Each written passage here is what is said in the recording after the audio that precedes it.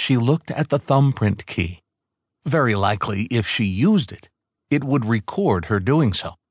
If they checked the security system, they would know. She had said she would explore the mansion. They probably expected her to. Maybe that's why Sophia is missing. They gave her the day off to make it easier for Birdie to explore it. She held her thumb over the reader. Press it, and they know she went down. The door unlocked. The room was as it was before, immaculate. She touched the incinerator, and it was cool. She made her way around the room, past the gurney and cutting instruments.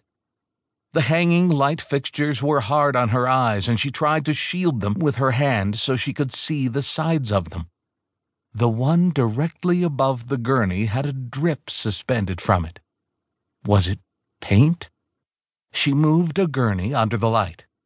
She climbed up to get a closer look. Standing on the gurney, the drip looked wet and dark. She shuddered and looked around. She opened the bag and touched a shaking swab to the drip.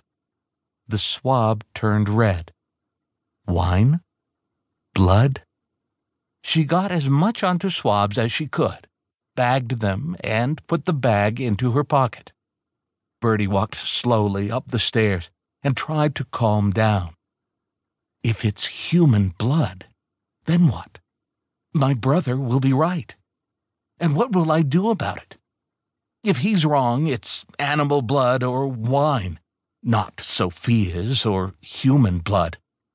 Problem solved.